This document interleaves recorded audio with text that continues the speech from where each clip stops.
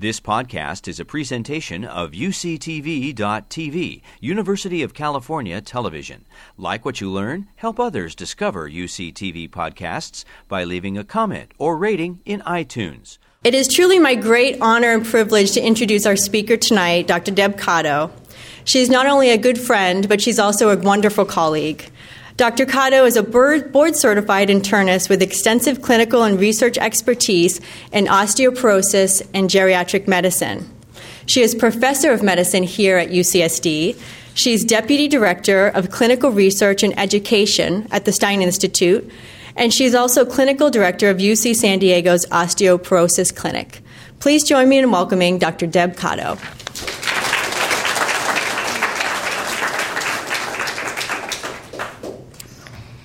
Thank you so much, Danielle, for a wonderful introduction. Tonight, instead of talking about spinal changes of aging, which I did the first time, I'll be spending the evening talking about osteoporosis and how to place it into the context of aging and talking about an individual and their decisions and how they wish to proceed with their care. Because of tonight, I will be speaking about particular drugs that are used to treat osteoporosis. I want to be clear that I have some disclosures to make. I have either received grant funding, speakers' fees, or serve on consulting boards for the following companies that you see on the slide. So in the next hour or so, I will be talking about osteoporosis, first beginning with defining the problem. What is it, in case anybody here doesn't know what it is? And then talk about osteoporosis in 2016. Why are so many people not being diagnosed, and why are they not being treated? To better understand that, one has to put osteoporosis into perspective, both as a public health problem as well as where it fits in with respect to other diseases and health priorities. Then I'll move on to fracture prevention. What are the things that one can do to prevent the fracture?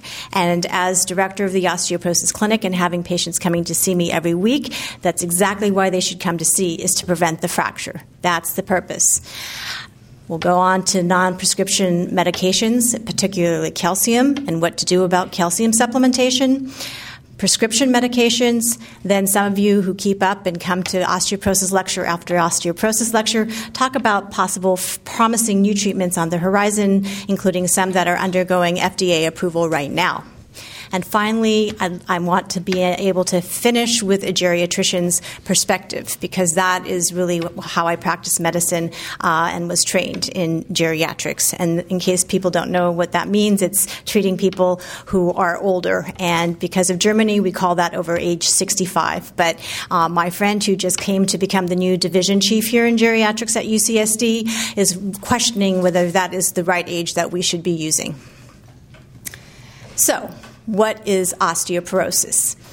Well, you can see from this web-derived picture that it means porous bones, derived from the Greek root, and it is defined in clinical medicine by having a low bone density. It is a skeletal disorder characterized by compromised bone strength and therefore increased fracture risk if someone should fall down. And bone strength is really reflective of bone density, and that's what you get in the clinical setting when you get your bone tested for osteoporosis, as well as bone quality. You can see from these pictures evidence of normal bone versus osteoporotic bone. And it doesn't take a lot of knowledge to see that if someone who has this kind of bone takes a fall, they're going to be far more likely to break a bone than someone who has bone that looks like this. The problem with osteoporosis is it's like high blood pressure or hypertension in that it's mainly a silent disease. That is, until a fracture occurs. So our changes in bone strength over time cannot be seen outwardly. So you may not know that you even have it. It is a disease without warning signs. So that the first outward sign of osteoporosis could be a devastating hip or spinal fracture. The picture depicts a hip fracture. So if that's the case, then how do you define it? If you haven't had a fracture, how do you know what your bone density is? The number one clinical way right now of testing your bone density to see if you have osteoporosis is through a DEXA scan.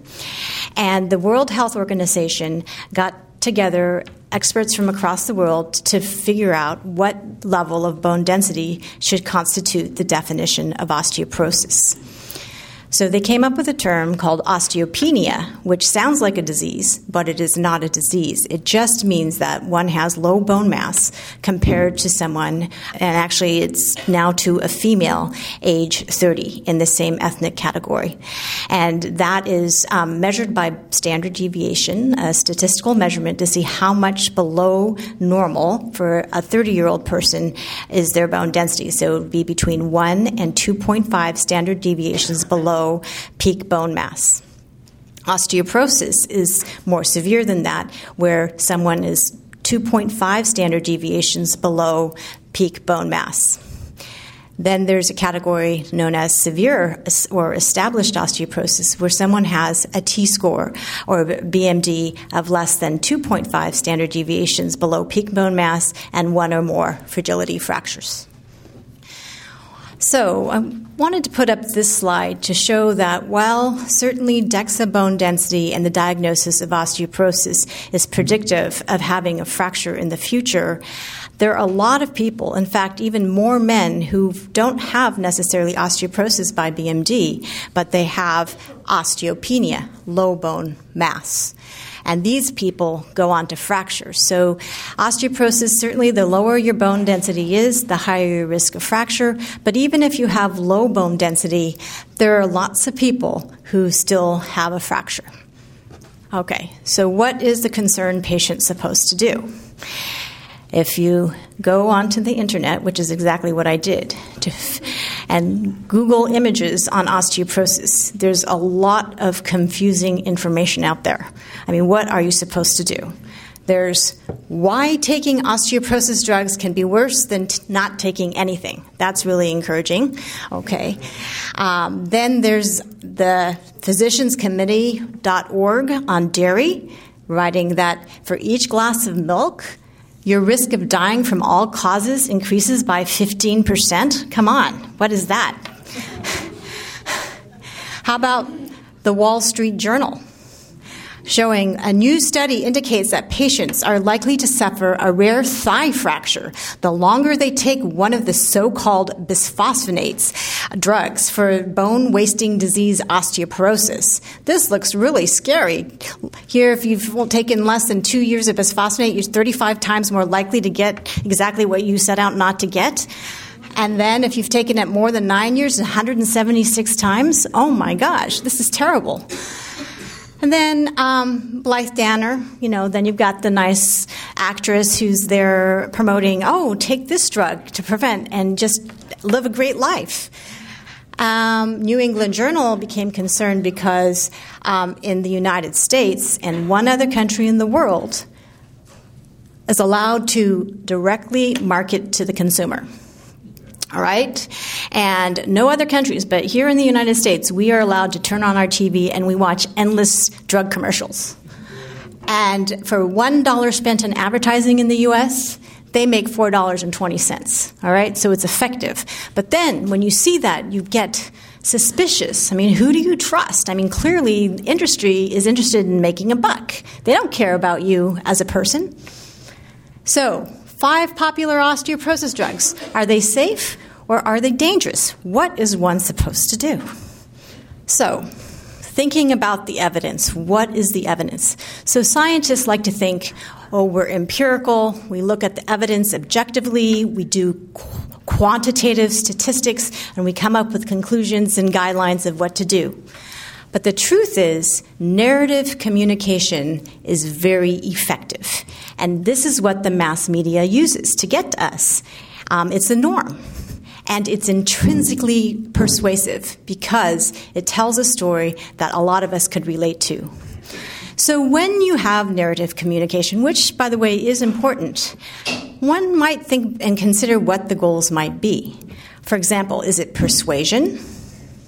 Or could it be comprehension? For example, here is an FDA publication, Possible Fracture Risk with Osteoporosis Drugs. I believe if you read this narrative, it would be so that you could comprehend what the risks might be and place them into context of whether these drugs are worth the risk versus the benefits. It turns out that in one of the highly regarded scientific journals, the Proceedings of the National Academy of Sciences in 2014, a scientist went ahead and looked at how does mass media affect us in our scientific knowledge. Well, it serves as our primary source of information regarding science and health. And to be honest, I can't read everything on our science and climate change. I am as guilty as anyone else of getting on CNN or whatever it is to learn some of the latest science. 34% of this science is on TV or health information, 35% on the internet, 9% in magazines or print media, and about 3% from your doctors or colleagues who might know, okay? So we are all influenced by mass media. Well, what are you supposed to do? How do you interpret the data? What do you do even if experts do not agree? About 10 years ago, Dr. Jerome Groopman, who is a writer for The New Yorker and a professor at Harvard, and his wife, Patricia, Hartzman, also at Harvard, came to talk about and had this concept of understanding your personal medical mind. Meaning, how do you, as an individual, weigh your individual risks and benefits in terms of health care? Are you a believer or are you a doubter? Are you a minimalist or a maximalist? Do you look for the latest technology or do you prefer natural healing? And in fact, both of them, when they spoke, Dr. Groopman said, well, my father had an almost fatal heart attack, and he was saved by the latest technology that they could offer at the time, and now, he enjoyed a very long life. So I'm really for the latest technology. And Dr. Hartzman said, well, my parents lived to be a very old age, and they were healthy, and the best thing they could do was stay away from doctors. So I prefer natural healing. So you can see within a same family and that you can have very differing views on what the medical mind might be. I also want to take a moment to talk about drug development. Going from the bench to bedside is a lengthy and very expensive process. On average, the time to develop an effective treatment in the form of a prescription drug takes somewhere between 10 and 15 years. And believe it or not, although FDA often gets bad press, the process is rigorous. All right, so now let's talk all about osteoporosis and put it into perspective. It's true that in 2016, there are multiple effective drugs to treat osteoporosis. They have been shown in trial after randomized controlled trial to reduce the risk of vertebral fracture by 60 to 70%, hip fracture by 40 to 59%, and non-vertebral fracture by 20 to 35%. And in general, these drugs are pretty well tolerated. However, there are increasing concerns about the adverse side effects, long-term safety, the costs, and also profits and competing interests. So I found this cartoon years ago. It says, I stopped taking the medicine because I prefer the original disease to the side effects. So it's fortuitous that I was asked to give this lecture, and in between, while on vacation, I get this email about the front page of the New York Times. And I don't know how many of you may have seen it. But basically, the headline was essentially, Fearing Drugs, Rare Side Effects. Millions Take Their Chances with Osteoporosis.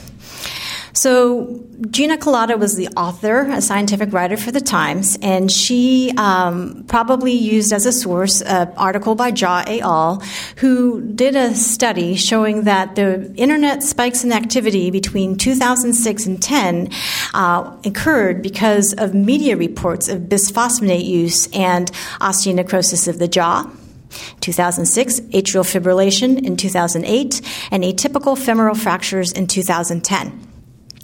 The results of those internet searches and that mass media publication rate showed that bisphosphonate use then declined by greater than 50% from 2008 to 2012. I guess it's no surprise. And another study recently just come out this year by Kim et al. Showed that from using healthcare insurance data that among 22,598 patients followed between 2004 to 2013, the bisphosphonate use declined from 15% to 3%. Probably based a lot on this mass media and figuring out patients don't know what to do, and sometimes then to do nothing, it might be better, because why would you want to get a fracture from a medicine that potentially could cause a fracture? And just for comparison's sake, other drugs used to treat osteoporosis, those rates stayed the same, but they were also dismally low, like 5%. So it's not like a lot of people who have osteoporosis, even when they have a hip fracture, get hospitalized, get surgery, go to rehab, and then get home, get treated for their osteoporosis. So let's put this into the population perspective. Okay, we know that our population is aging in general. And the projected growth in the United States is that with increased people living a long life, there's going to be increased low bone mass. And these figures go from 2002 at 43.7 million up to 2020, we're not so far away from that, at 61.4 million. And it is also true, and this is from the U.S. Office of the Surgeon General, that osteoporotic fractures are costly and yet preventable. So fractures from osteoporosis numbered about 1.5 million, hospitalizations 500,000, trips to the emergency room, which are no fun, 800,000, visits to the doctor's office, maybe not fun, 2.6 million, and people placed into nursing homes, 180,000. So osteoporosis is a serious public health problem. 200 million people across the world are supposedly affected, 10 million of them Americans. And every year in the United States, there are 2 million fractures. And overall, women outnumber men, perhaps because they tend to live longer, but the female to male ratio is 1.6. If you look at the distributions of the types of fractures that people get, the most common is actually spine fracture at 27%. Wrist fracture, hip fracture, pelvis fracture, and all others are grouped together and make the other third. The truth is that 50% of osteoporosis-related repeat bone breaks in older adults can be prevented. This was not an option back in 1995. They had no FDA-approved medications, really, that were proven to show this kind of decrease in fracture risk. All right, what about in comparison to other diseases? This is just one small slide showing that for a woman at the age of 50, their 1 in 2 will be expected to have a fracture over a lifetime, as opposed to 12% for breast cancer. And for men, it's about 1 in 5, and the expected incidence is greater than prostate cancer, which unfortunately is also common as we get older, or if you're a man. And then vertebral fractures. These are actually the most common type of osteoporotic fracture, with an estimated prevalence of 5% in men and 12.1% in women. And it's true that if you have a prior history of vertebral fracture, you're much more likely to have another fracture, either in your spine or somewhere else. The other kind of disconcerting thing about vertebral fractures is that only 1/3 come to clinical attention. So 2/3 of us are walking around and we don't even know that we have one. So some investigators in Canada thought, besides bone density, what else could they do to help people screen and be aware whether they may not have a silent disease that they don't even realize they have yet. And they were able to show that if you've experienced, we all tend to lose height with age, but if you experience more than a 2-inch height loss, that could be something to maybe talk to your doctor about and consider. If you haven't had a bone density, maybe you should get one, and should you have screening to see if you have an underlying vertebral fracture that you didn't know you have. Because if you do have a fracture, treatment is definitely potentially indicated. Here's a picture showing what a typical vertebral fracture might look like. Most people, when you talk about fractures and not wanting osteoporosis, think about hip fractures, for good reason. Because multiple epidemiologic studies over the years have shown in multiple populations across the world that your risk of dying in the next year is not insignificant. It's about 20%, with some studies going up beyond 30%. Some people have permanent disability because of the hip fracture, at about 30%. Some are unable to walk independently anymore, some needing walkers or canes at 40%, and 80% have been reported to be unable to do at least one instrumental activity of daily living. That's what IADL means in geriatric speak. And by that, I mean something, when you talk about instrumental activities, it's what you would need to do to be able to live independently, like get around to the store, get your own food, prepare your meals, things like that. All right, so fracture prevention, what can we do? I think it's good to think about who might be at risk for fracture, and there are just some things that we can't change, unfortunately.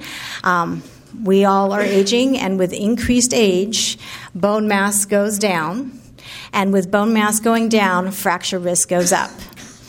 Sex. Females tend to have lower peak bone mass than males, and then when we hit menopause, there is an acceleration of that bone loss, and women subsequently are at increased risk of fractures. Menopause, to my knowledge, we can't reverse that. Your ethnicity, also that's the genes that you get with your family history. You can't really change that. And if you've had a fracture, you've had a fracture. You can't really change that. But fortunately, there are things we can address and change. So the modifiable fracture risk factors that we have are diet, and I'll spend some time talking about that, health behaviors, for instance, smoking. None of you should be smoking at this point. In the 70s, you were allowed, but in 2016, no. Sedentary behavior. What do I mean by that? I'll just say quickly, couch potato. People who sit down most of the day, they don't get up, they don't fidget in their chair, they just are comfortable sitting and for hours on end. Excessive alcohol. What is excessive? Actually, epidemiologic studies demonstrate that people who drink alcohol actually enjoy a lot of good health. But a little bit is okay. Too much is not good. And by too much, for women, they say usually not more than 2 drinks, alcoholic drinks in a day. And for men, greater than 3.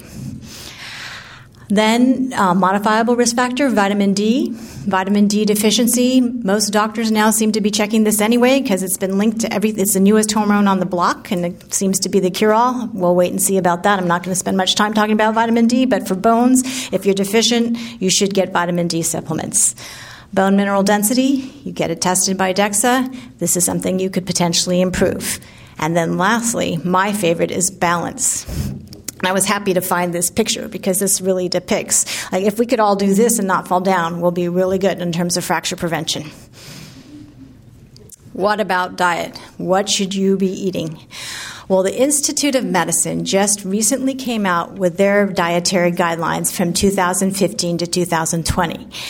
They got together a bunch of experts from all across the country, nutritionists, epidemiologists, physicians, a big panel of well-respected people, who then decided, based on the evidence and reviewing of the literature, and this was a very extensive task that they put forth, but they've decided that a variety of vegetables from all subgroups, so red, green, whatever, and fruits, especially whole fruits, grains, at least of which half are whole grains, fat-free or low-fat dairy, and a variety of protein foods, including seafood, lean meats, poultry, eggs, legumes, nuts, and soy products, also oils.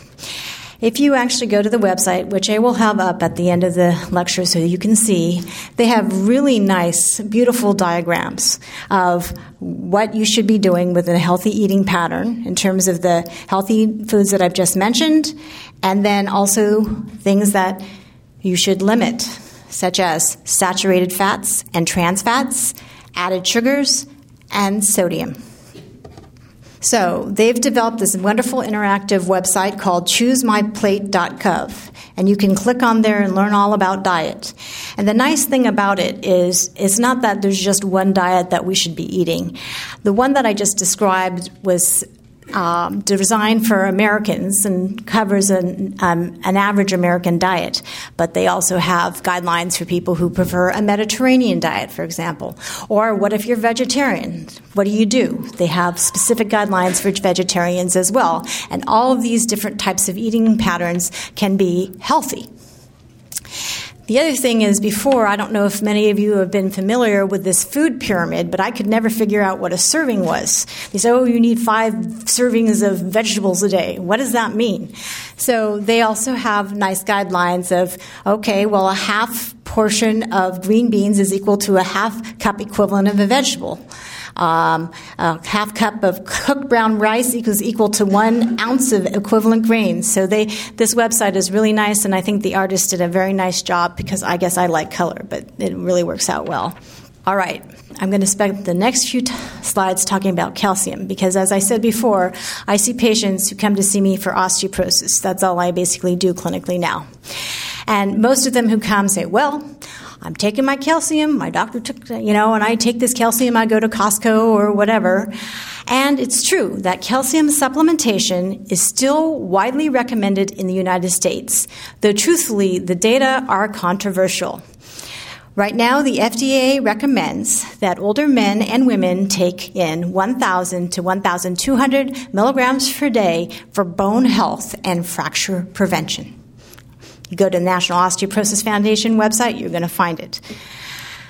The average daily intake in Western countries has been published in studies when they try to estimate what people are actually doing on a day-to-day basis when they eat is between 700 and 900 milligrams a day, which suggests that maybe we're not getting enough, such that 30 to 50% of older women are taking calcium supplements. And if they come to my osteoporosis clinic, it seems like almost 90% are taking calcium of one type or another. So, Dr. Boland from New Zealand published in the British Medical Journal, which is another highly regarded medical journal. Let's look at the data. There have been a lot of randomized controlled trials of calcium supplementation, and what is the evidence to suggest that this is going to actually prevent you from fracturing? Well, his pooled analysis reported an 11% total fracture risk reduction with 14% reduction in vertebral fractures, but no effect on hip fractures, no effect on arm fractures. And if you took the largest study done that had the lowest risk of bias, there was no effect of calcium supplements on any fracture. So this suggests that, and this is what they wrote in their discussion, that widespread, untargeted use of calcium supplements in older individuals is unlikely to result in meaningful reductions in the incidence of fracture. Okay, so I admit in my clinic, I say that, and anybody who's come to see me, I usually tell them to cut down the calcium, but I said, but you can think about diet, and here are calcium-rich foods. Well, I'll start with the lower point first, that there have only been 2 randomized controlled trials of dietary sources of calcium that included 262 people total and found no benefit in fracture risk reduction for those who got the dietary supplementation. And in addition to this, Dr. Boland came out in about 2008 with another big splash saying, guess what? Women who were randomized to receive calcium versus placebo were more likely to get heart attacks, more likely to get kidney stones, and there were hospitalizations for acute gastrointestinal symptoms. So it's possible that this calcium supplementation stuff can be actually causing harm. So, just in the past few months, Dr. Fang published in the leading bone mineral research journal, a Journal of Bone and Mineral Research to be specific, that he looked at 6,210 people who were living in China and filled out the China Health and Nutrition Survey. And these people followed mainly a plant-based diet. In China, there's not a lot of dairy, okay? And he then quoted the Singapore Chinese health study that included 63,000 men and women, and the Swedish mammography cohort that included almost 62,000 women, and saw that actually there could be possible harm associated with taking a lot of calcium in the diet. Get that. So here is the graph from this most recent publication, showing that in men who had very low intake of calcium, less than 275 milligrams, were at a much higher risk of having a hip fracture. This is any first fracture risk, it says. And then if they had more than 780 milligrams a day, there is also an increase in risk here. Similarly, the same trend with women. This is what we call a U-shaped curve. If you get too little, you're at increased risk. If you get too much, you're at increased risk. So this is just something to give pause for thought. And then, just yesterday, as I was finishing this talk, I get this online journal, Osteoporosis International. So what is the statistical evidence? Guess what? The experts don't agree. I happen to know Dr. Weaver and Dr. Bess Dawson-Hughes and Dr. LeBoeuf. They come out earlier this year and they say, well, we're going to do an updated meta-analysis, which means they pull all the studies that are out there to say, does calcium plus vitamin D prevent the fracture? And they kind of conclude, yeah, you should be taking your calcium and vitamin D. Well, guess what? The same guy, Dr. Boland and Dr. Reed, who are also very well respected experts in bone health from New Zealand, said, guess what? You've got some errors in your tables. The numbers don't match the text. I think I'm a little concerned specifically because, and they wrote this in their introduction, in their letter, the National Osteoporosis Foundation, and Wong, I think, is from there, depends on sponsorship from a range of commercial entities, many with vested interests in calcium and vitamin D. Two commercial sponsors of the NOF meta-analysis, the Council for Responsible Nutrition, or CRN, and the Natural Products Association, regularly denigrate clinical research findings that show no benefit or harm from supplements.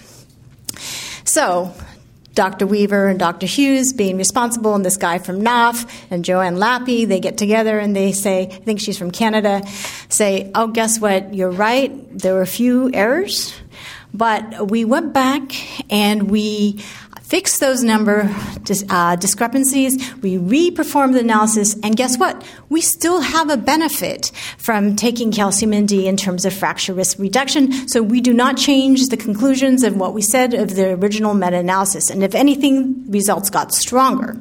And by the way, according to the Institute of Medicine guidelines, all of our data are transparent. You can get them at your will and re-look at the data. Well, Osteoporosis International, being probably the second most widely cited journal in the osteoporosis field, decided the editors, well, let's get a third party involved. So they got my friend Dr. Wynn from Sydney, Australia, the Garvan Institute, who loves statistics, got the data, reanalyzed the data, and also concurred that there's uncertain effects of calcium and D supplementation on fracture risk reduction. He did a Bayesian analysis for any of those of you who are statistically minded. So I think the jury's out, and in terms of what you should do with calcium and supplementation, right now the benefits seem very questionable, and harm is also a possibility. So why pay and go to Costco and take pills that could make you constipated? Physical activity. All right, so I had to go back to 2008 to get the U.S. Department of Health and Human Services updated guidelines on what you should do. But I thought it was interesting because I actually read them this time. So I put them up here for you. And this is actually for only people ages 18 to 64. They have different guidelines for people over the age of 65, but I'll summarize those quickly. They think that you should get 2 hours and 30 minutes a week of moderate intensity, which means brisk walking, dancing, swimming, biking on level terrain. Any of those. Or 1 hour and 15 minutes a week of vigorous, intensive aerobic activity, which is jogging, single tennis, swimming laps, and bicycling uphill. And then finally, the aerobic activity should be performed in episodes of at least 10 minutes, and preferably it should be spread throughout the week, and that one should focus on muscle strengthening that involve all the major muscle groups on 2 or more days a week. Well, what about the benefits in terms of exercise and osteoporosis? One thing we can think about is if you are physically fit, you probably have a decreased risk of falling, and fall prevention is very key in terms of preventing the fracture. You probably have improved bone mass and strength, although these studies have been less exciting than to report those results. Improve your muscle, you improve your balance and flexibility and posture, improve cardiovascular fitness, and your mood probably could get better too. And as I said, fall prevention is at least as important as fracture prevention. And it's true that many falls can be prevented by making some changes. And 4 things that one could do to prevent falls is 1, exercise to improve your balance and strength.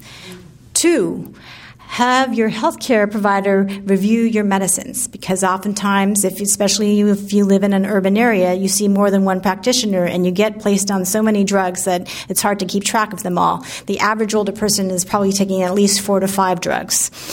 Have your vision checked. And do a home safety check, because safe environments lead to less falls. And this is actually a CDC-provided document that resulted from an effort called STEADY, which stands for Stopping Elderly Accidents, Deaths, and Injuries. This is their website. And I took these pictures in the website. They're actually randomized controlled trials that show that if you perform Tai Chi regularly, you're less likely to fall than if you don't. And I pulled this from their brochure, because this is what I do with my patients in clinic. We all see if we can do the chair stand. And it's really a good sign if you can get up from a chair without using your arms. And if you can't get up from a chair without using your arms, that's a good goal in terms of physical activity. Moving on to drug treatments. Bisphosphonates, as I said, are still the number 1 treatment for osteoporosis, probably in the world. The mechanism of action is that it inhibits the bone-resorbing cells by attaching to these binding sites in the bone that interfere with osteoclastic or bone-resorbing activity. And the most commonly prescribed bisphosphonates include alendronate, known as Fosamax, risedronate, Actonel, and it's known as Atilvia 2, abandronate, or Beniva, zoledronic acid, which is the IV form given once a year, known as Reclast. And this is just a cartoon to show the osteoclast getting blocked by the bisphosphonates. So what is the clinical benefit of bisphosphonates? There is definitely a relative risk reduction for fractures in postmenopausal women. So after 3 years of treatment, there is a definite decrease in risk in all 4 of them, with zoledronic acid having the biggest effect.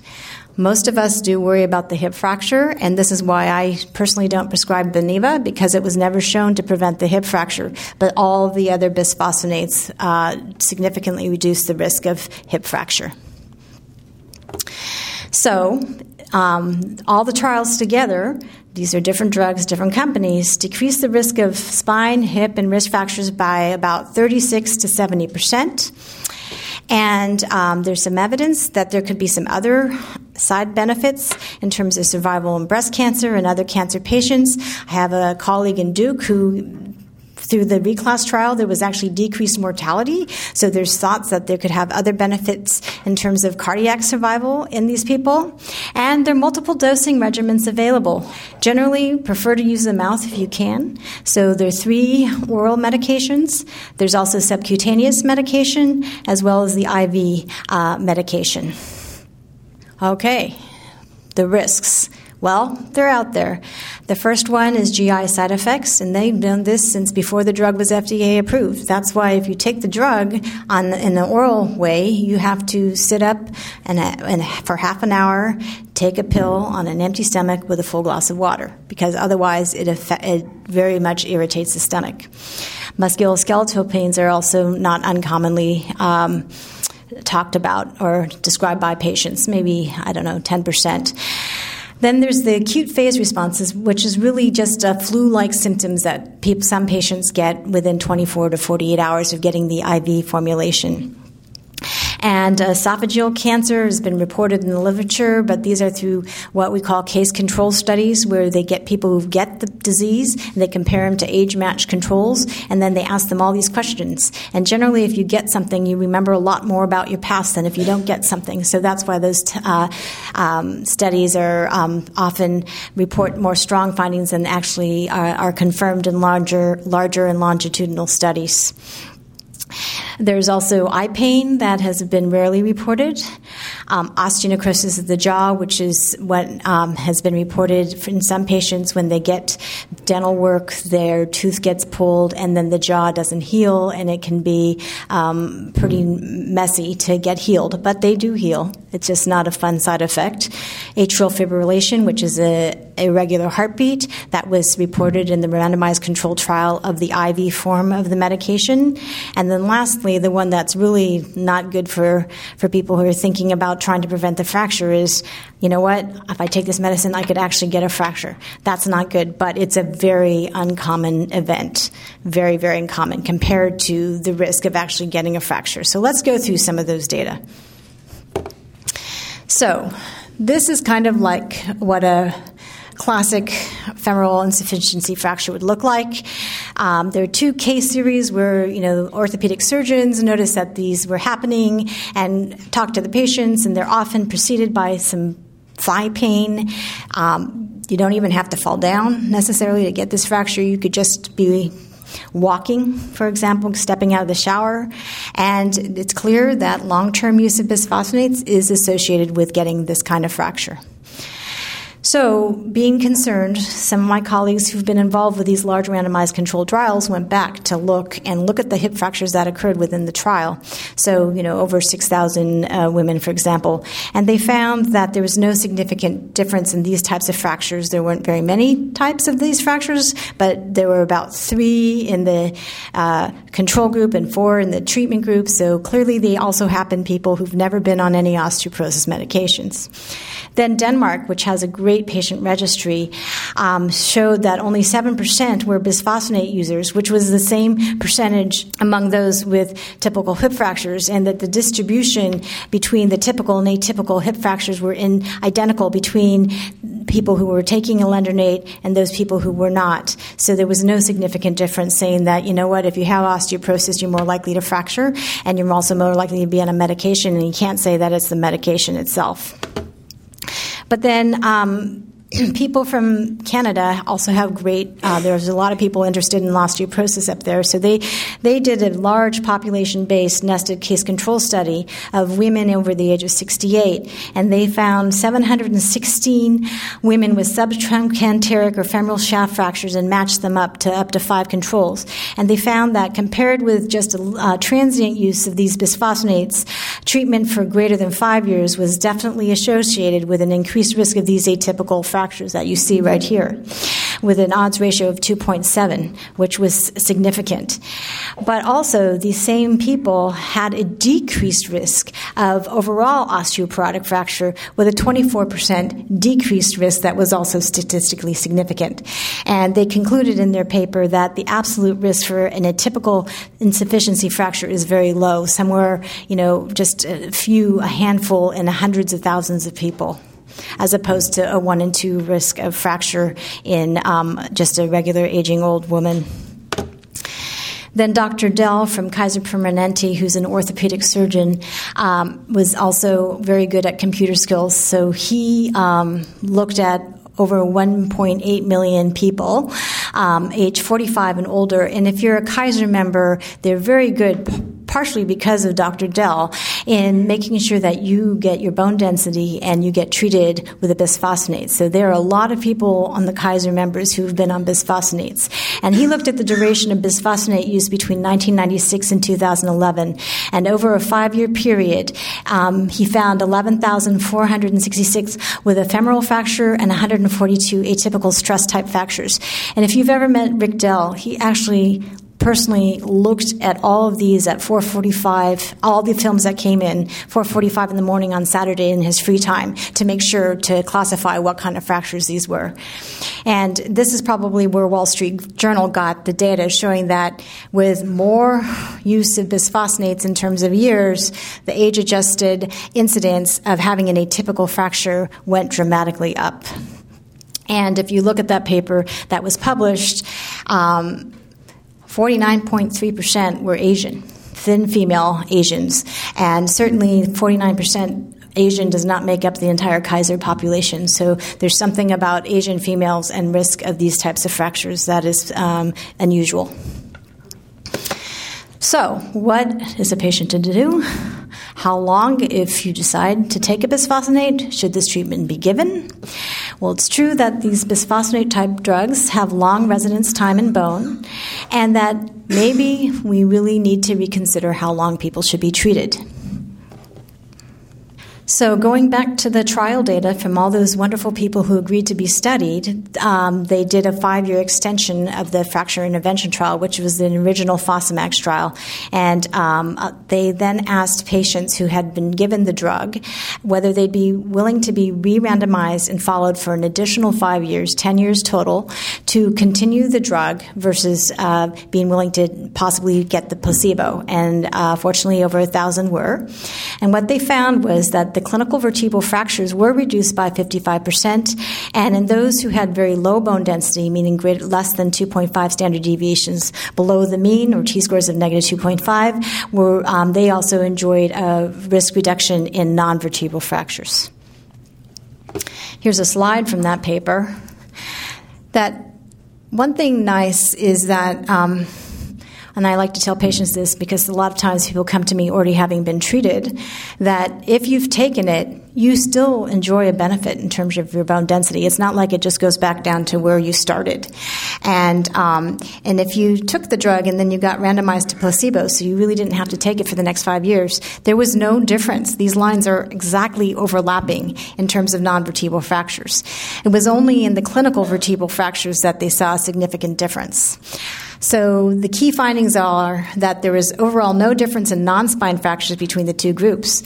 And after 5 years of therapy, people who took the placebo had a benefit. They had still pretty good bone density. And so discontinuation after 5 years for up to 5 more years does not significantly increase fracture risk. I think that's what that study is telling us. Also, experts conclude that 5 to 10 years appears to be safe for most people. But if you're an Asian thin female, you might consider having the dose, and in fact in Hong Kong and Taiwan, that's exactly what doctors are telling their patients to do, and consider a shorter treatment of 3 years. So for patients, really assessing the fracture risk on an ongoing basis, and if they're determined to be a lower risk for fracture, really think about that drug holiday after beginning, say, 3 years, 3 to 5 years. But if they're at higher risk of fracture, suggesting like if they're on steroids and they have rheumatoid arthritis, then you might think about a drug holiday much later, or even if at all. The next treatment is denosumab, known as Prolia, and this has been FDA approved since 2010. It's nice because it works by a different mechanism of action. It's a monoclonal antibody, and it works as an anti-resorptive or preventing bone loss. It binds to the RANK ligand receptor, which actually activates the osteoclast, which again is depicted here is the bone-resorbing cell. And it's given not as a pill, but as a twice-yearly subcutaneous injection, and has been well tolerated.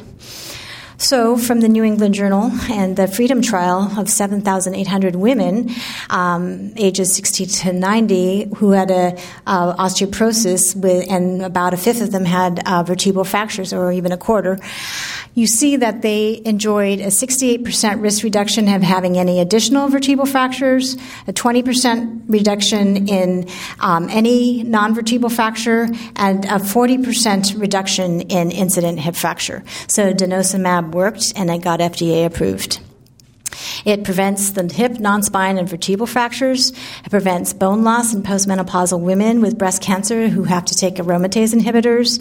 It also prevents skeletal adverse effects in women with breast cancer and metastatic bone disease. And it's also been studied in men with prostate cancer, which also, if it gets serious, can go to the bone. But with any drugs, including aspirin, there are risks. So one of those risks is osteonecrosis of the jaw. The incidence is reported to be about 1 in 1,000 cancer patients who get much higher doses of denosumab. In the cancer world, it's known as Xgeva. And instead of 60 milligrams twice a year, it's given at 120 milligrams once a month. Skin infections were also reported in the randomized controlled trial, where people would get and report skin infections that would not necessarily be at the site of injection, but they were rare but significantly greater than the people who received the placebo injection. And there's a thought that because the rank ligand receptor is on lymphocytes, which are the immune fighting cells, that perhaps there is an increased risk of infection. Hypocalcemia, or low serum calcium, has also been reported, particularly in patients who have chronic kidney disease. So this is something that gets checked by a doctor who might be prescribing this medicine to make sure that hypocalcemia does not become a problem. And then finally, atypical femoral fractures, yet again, have been reported, not many, but there are a few that have been reported in patients who have received this medication. Moving on to Forteo, known as teriparatide. It's a recombinant human parathyroid hormone. Parathyroid hormone is the hormone that regulates the calcium in our blood. And its mechanism of action is also different from the previous drugs that I've been talking about. It's called an anabolic drug, meaning that it actually builds bone. It's the only one. But unfortunately, it tends to be expensive, and you have to keep it in the fridge and give yourself a daily injection, which can be cumbersome for some people. The other thing is it's limited to only 2 years of treatment. And one thing about this medication is once you stop it, all those gains in building bone, you will eventually see lost in not an insignificant period of time. So it's not something that stays around forever. Some of the smart medical students will ask, well, I don't get it. We know that if you have increased parathyroid hormone circulating in your system, it's bad for your bone, and people get, this is called a disease entity that needs surgical correction. So why is it that you give parathyroid hormone and your bone gets better? And the idea is the intermittent administration of the PTH actually helps build bone, as opposed to a sustained increased elevation of the parathyroid hormone. So the benefits, again, is that it's anabolic, so it helps build the bone. There are some animal rat models that suggest that there is a dramatic improvement in skeletal repair. In fact, a human study in people who have distal radius or wrist fractures improved in those who received the 20 microgram versus placebo dose, but not among those who received the higher dose. And there are ongoing clinical trials attempted to see if you have, say, an atypical femoral fracture, should you be given this medicine? And see if that helps facilitate treatment. So these are questions that remain to be answered. But I did talk to a colleague who across the country who says even in the sports world now they're using this to get their athletes back on the field because they really believe it helps. And if you talk to orthopedic surgeons, they sometimes will ask you to go see your endocrinologist to see if you can be on this medicine. But I'm telling you, the data are not ready yet to know for sure. So what are the risks? Well, the safety and efficacy is really not known past 2 years. And the reason why the FDA, when it approved the drug back in the early 2000s, said, we're only going to give you this approval for 2 years of use. And that was because they gave rats 30 times the dose, and a proportion of those rats developed osteosarcoma, which is something you definitely don't want. And so nobody gives it more than 2 years. There are some common side effects, nausea, headache, and dizziness, but often those tend to be transient. Moving on, this is only for the women in the room. Men, you're excluded. There is also Evista, raloxifene, which has been on the market for many years now, probably 20 plus. It's a selective estrogen receptor modulator.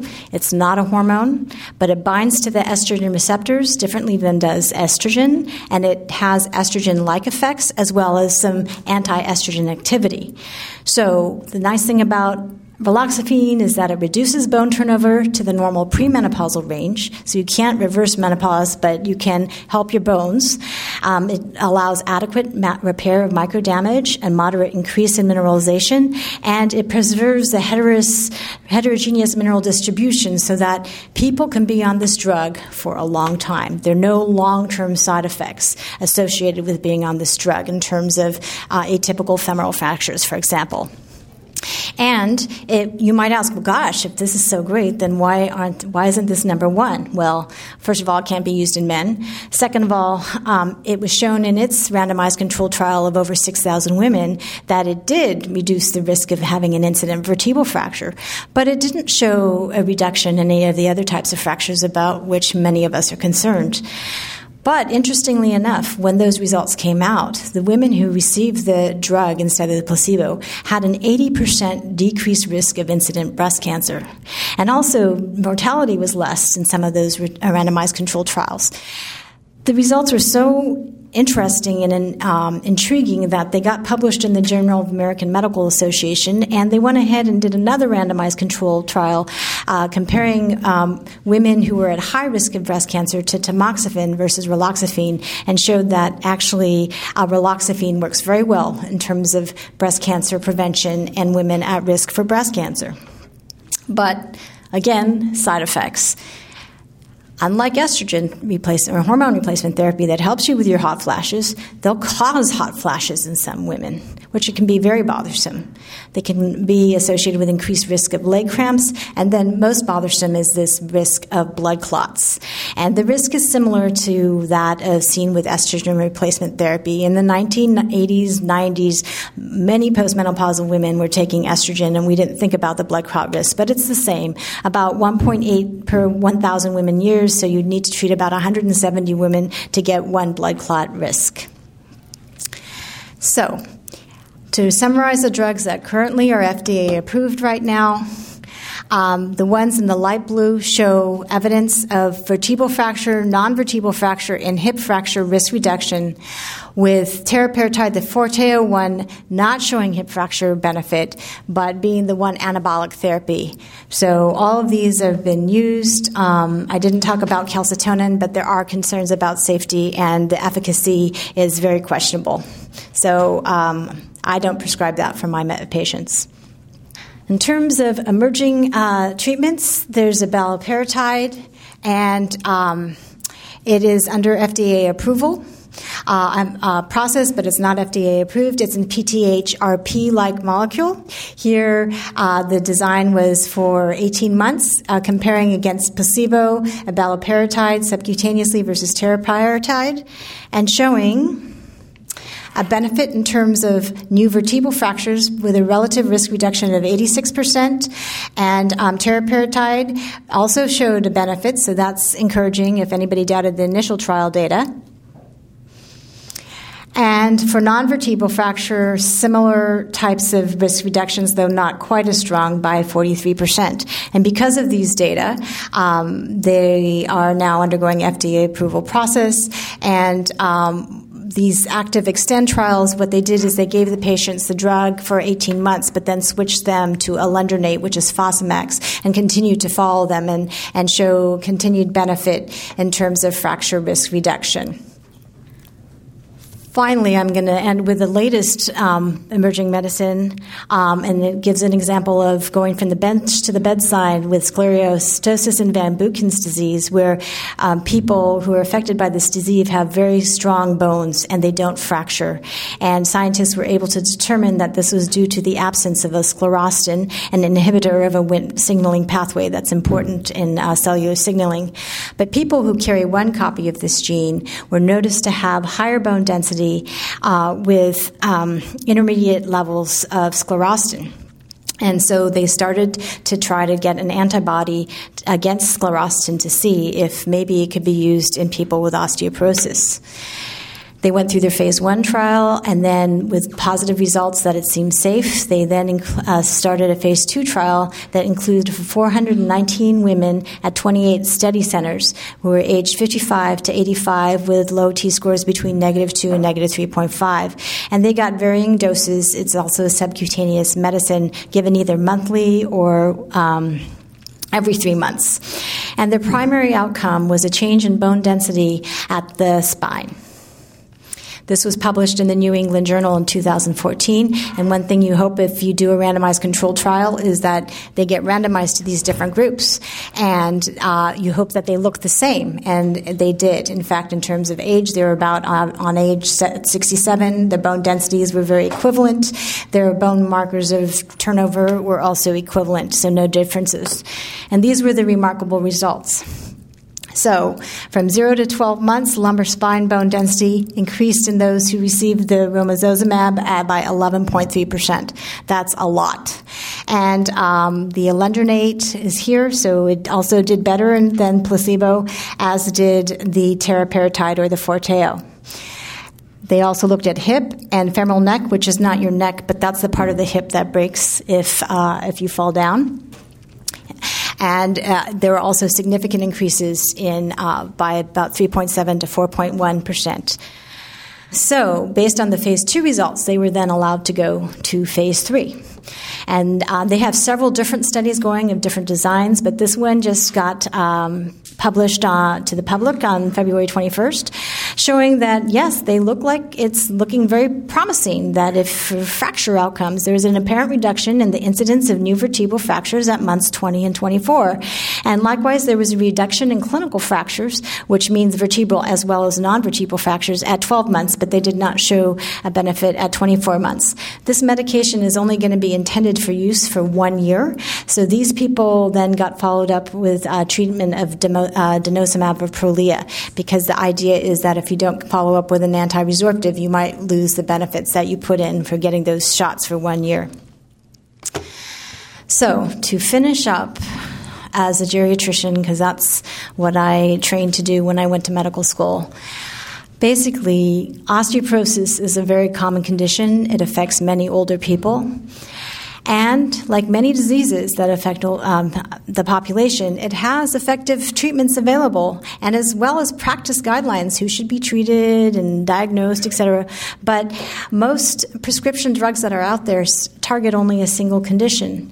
And the truth is that as we get older, the percent of us that are affected by more than 2 chronic health conditions, increase. So by the time you're 65, between 65 and 79, studies have shown that over a third have at least 2 chronic health conditions.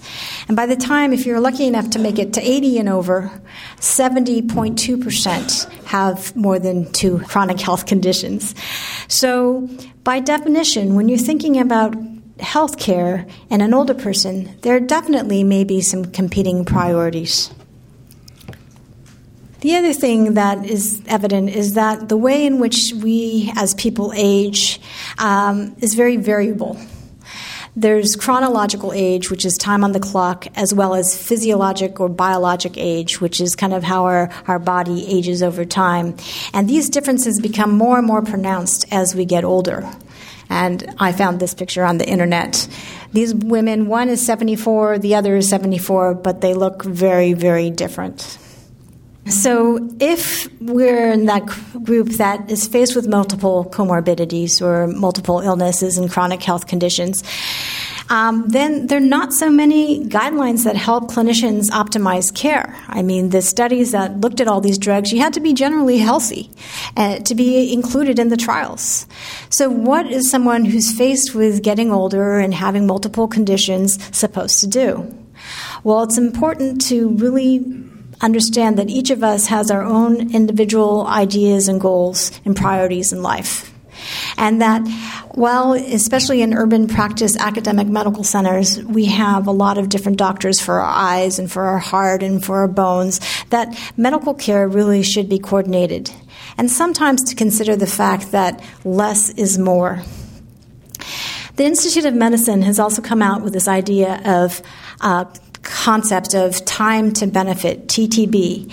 And the idea is to really think about healthcare treatment and priorities in context so that one ultimately chooses treatment plans that emphasize the benefit, reduce the harm, and increase the quality of life. Now, that seems really like a no-brainer, but sometimes when you get so stuck on a particular disease or condition and you just want to be bullseye right onto that thing, it may not be the best idea. It's really good to put things into context.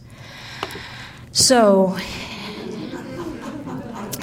we really have to balance the benefits against the risks.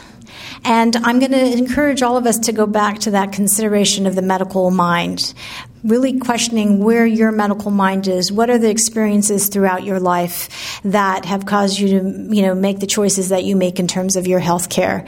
And interestingly, I went back to review what Jerome Groopman might have thought about this idea of medical mind, and I noticed that in 2011, when I found the New York Times article on his book that just came out, he actually changed his view. So when I heard him speak live, he said, "I'm for the latest and greatest things that can be out there in terms of technology," but then I think somewhere in between he might have had a back surgery or something. So then he said, I used to be much more, but now I'm less. So these things can change. Your ideas can change, and that's okay, right? Certainly, though, what I can say in 2016, there are some benefits that are just not in question. And maybe you could even ask, why do you need scientific studies to tell you this? Because it should be a no-brainer. Eating healthy is really, really important. And to think about what you put in your mouth almost as if it's medicine. Is it good for you or is it not good for you? Now, there's certain joys in life. People come to me in clinic and say, well, I use the coffee mate in my coffee. Is that okay? Or I drank soda. I know that's not so good. And it's really, I've even had 85-year-olds say, I'm a smoker. Do I really need to stop smoking? These are things, but just be conscious about what you're doing because they have health consequences. Regular physical activity. So even if you're not that mobile, even sitting in a chair, you can do exercises and be aware of your muscles and your core tone. And I'm definitely not into smoking. So smoking, no. But I'm not in my patients' bodies. If that's what gives them joy in life and they've made it to 85, I'm not going to argue. So what is clear is benefits of FDA-approved osteoporosis medications generally outweigh the harms, particularly those who are at high fracture risk. For example, those who've had multiple fractures up until then, these people definitely have a propensity of fractures, and there are ways to prevent them by using medications. If you've got really, really low bone density and you're very thin, certainly that's another thing to consider. And finally, if you have an unsteady gait and you're at risk for falling, you should work on that, but sometimes if falls can't be prevented, being on an osteoporosis medication can certainly help prevent the fracture should you fall.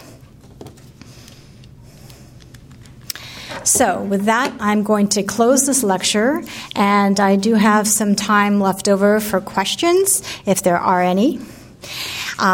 Before I move, I'm going to move on to the next slide, which is just going to put some of those resources, if you want to jot them down, in terms of dietary guidelines, physical activity guidelines, and the CDC fall prevention measures. Okay, I saw a hand in the very back.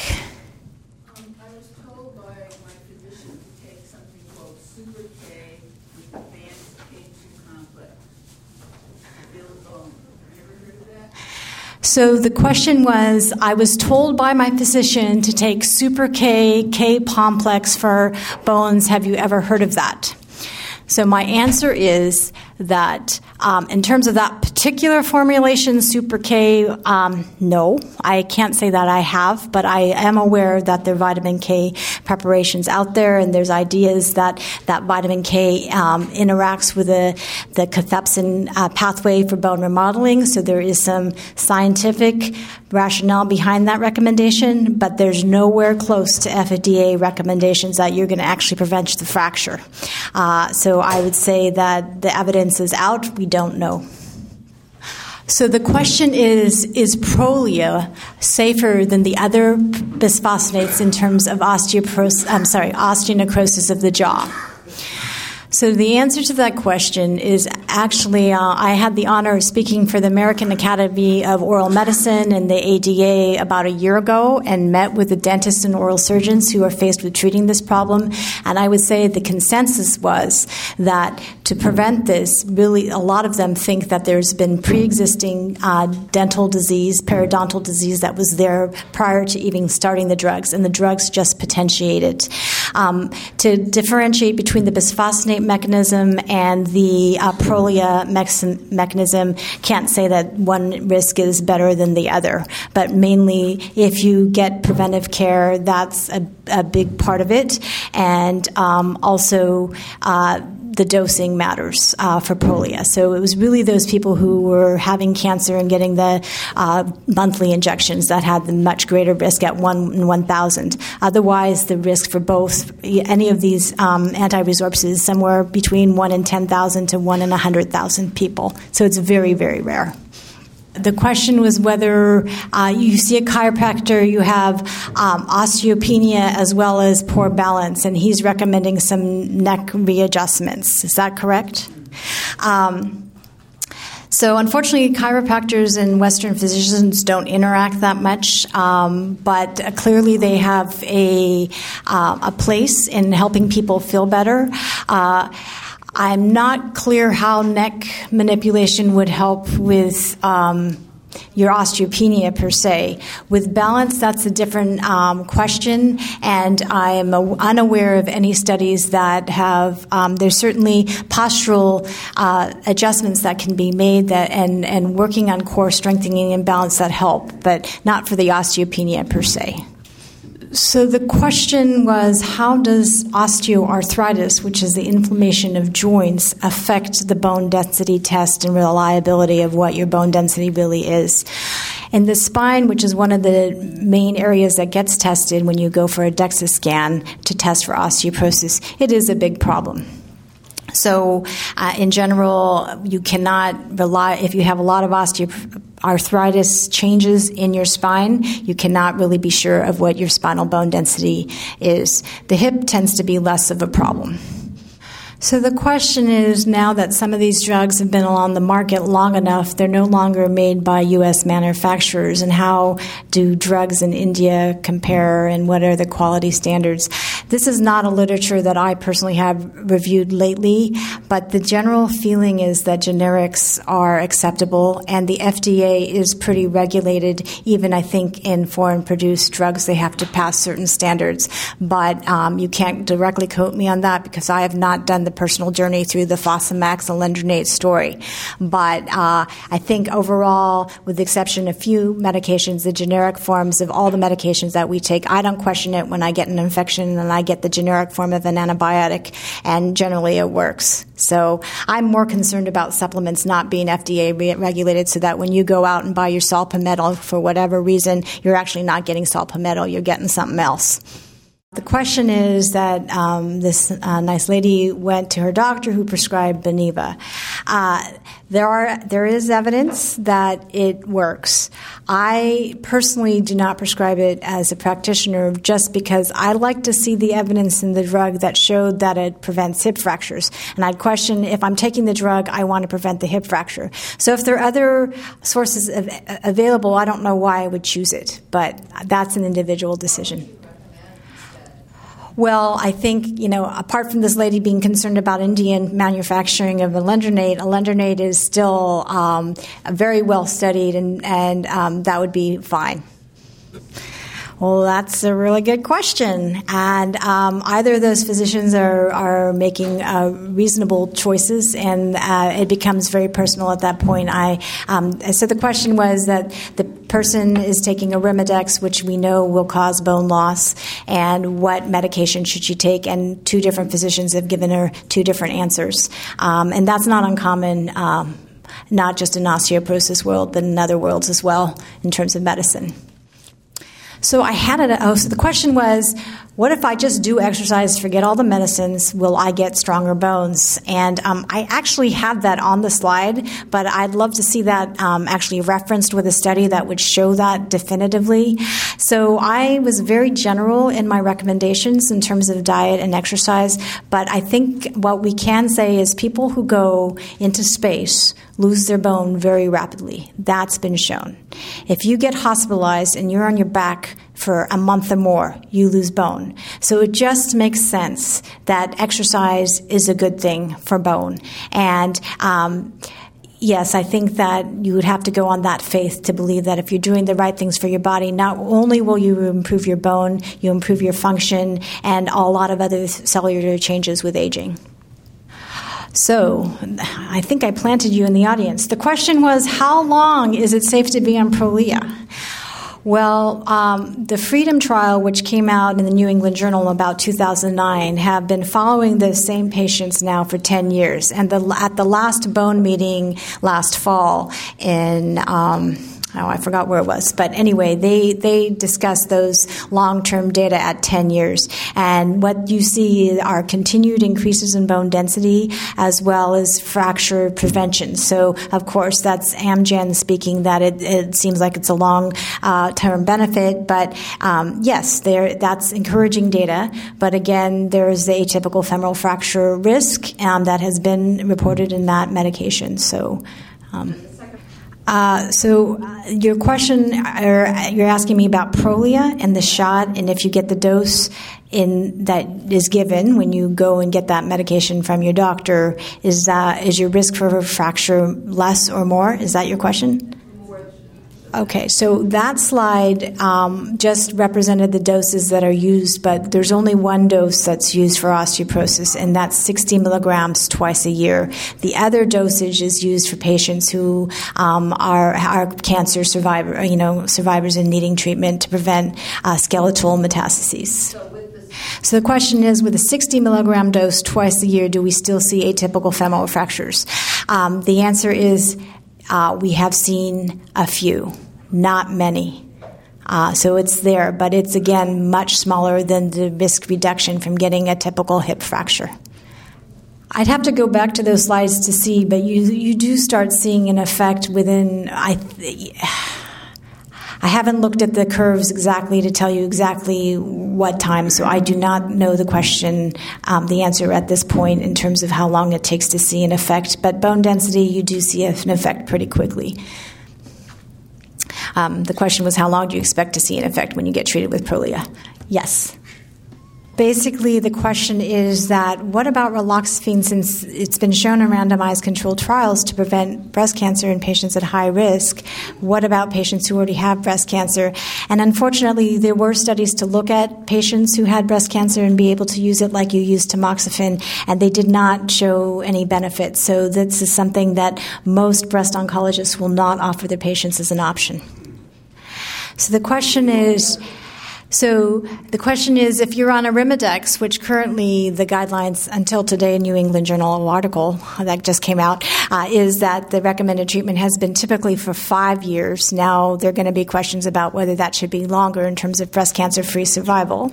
But if it's 5 years, the idea is when people come to see me, if there's an inciting cause such as steroid use or Arimidex, we use the drug during that time. Or for people who undergo organ transplant, it's really important during the time of transplant to protect the bones. But once the inciting events are over, then I think the idea is that you would come off therapy. So the question is, what are my thoughts about testosterone and increasing bone density? So I have to pause a second because this is coming from a woman, and usually I hear questions about testosterone from men, but I think that I'll have to say that from my own point of view, I tend to be a minimalist, and I do not think the data on testosterone in terms of bone density for females or males right now is really indicated compared to what other data we have currently available that shows clear fracture prevention and increased bone density. So the question is, are there differences in the formulations for synthroid or thyroid hormone? And then I was going to say, that has no relevance to what we're talking about, but then you snuck in the comment about on bone density. I think the main thing with regards to thyroid disease and bone density is that you don't want to be oversuppressed if possible. And there are definitely reports in terms of talking about generics versus brand names, and I would say, based on what I've heard, the thyroid hormone replacements are one of those more tightly regulated drugs that you can make an argument for being very, very specific in what you take. And but in terms of how we follow that, it's through the measurement of the thyroid stimulating hormone, and that can be measured regardless of what you're on, and you really just don't want to be oversuppressed. Well, so the question was, I don't hear you talk about bisphosphonate holiday and how long one should be on a holiday, and you're absolutely correct, because I only had an hour. And so that is something that generally, I think people who've been on alendronate, the data are there that suggest that 5 years. For some people, if they remain at low fracture risk, they're not having fractures, then woohoo, you got a long vacation. But if there's evidence of a continuing bone loss, increased fracture risk, you're falling down, you get diagnosed with Parkinson's disease, then the game's over. You probably should consider possibly another treatment. Not necessarily with bisphosphonate again, but something for osteoporosis. So the question was, can you comment on hormone replacement, especially if you have a uterus and then need to be on progesterone as well? I think that I didn't discuss that due to time limitations, but the data from the WHI trial definitely supported this idea that hormone replacement definitely helps bones and prevents fractures. So the answer is yes. So the question is, if you have osteopenia versus osteoporosis, would I consider that person at high risk? That's when you start looking at a lot of different other factors. You look at family history, you look at comorbidities, you look at how well the person's moving, whether they've had falls in the past year, whether they have a fear of falls, those kinds of things. And all of those factors help decide whether or not someone might need to be on treatment. So I think we're just at about 7 o'clock, so I want to thank you for your terrific questions and also for your attention. You've been listening to a podcast by University of California Television. For more information about this program or UCTV, visit us online at uctv.tv.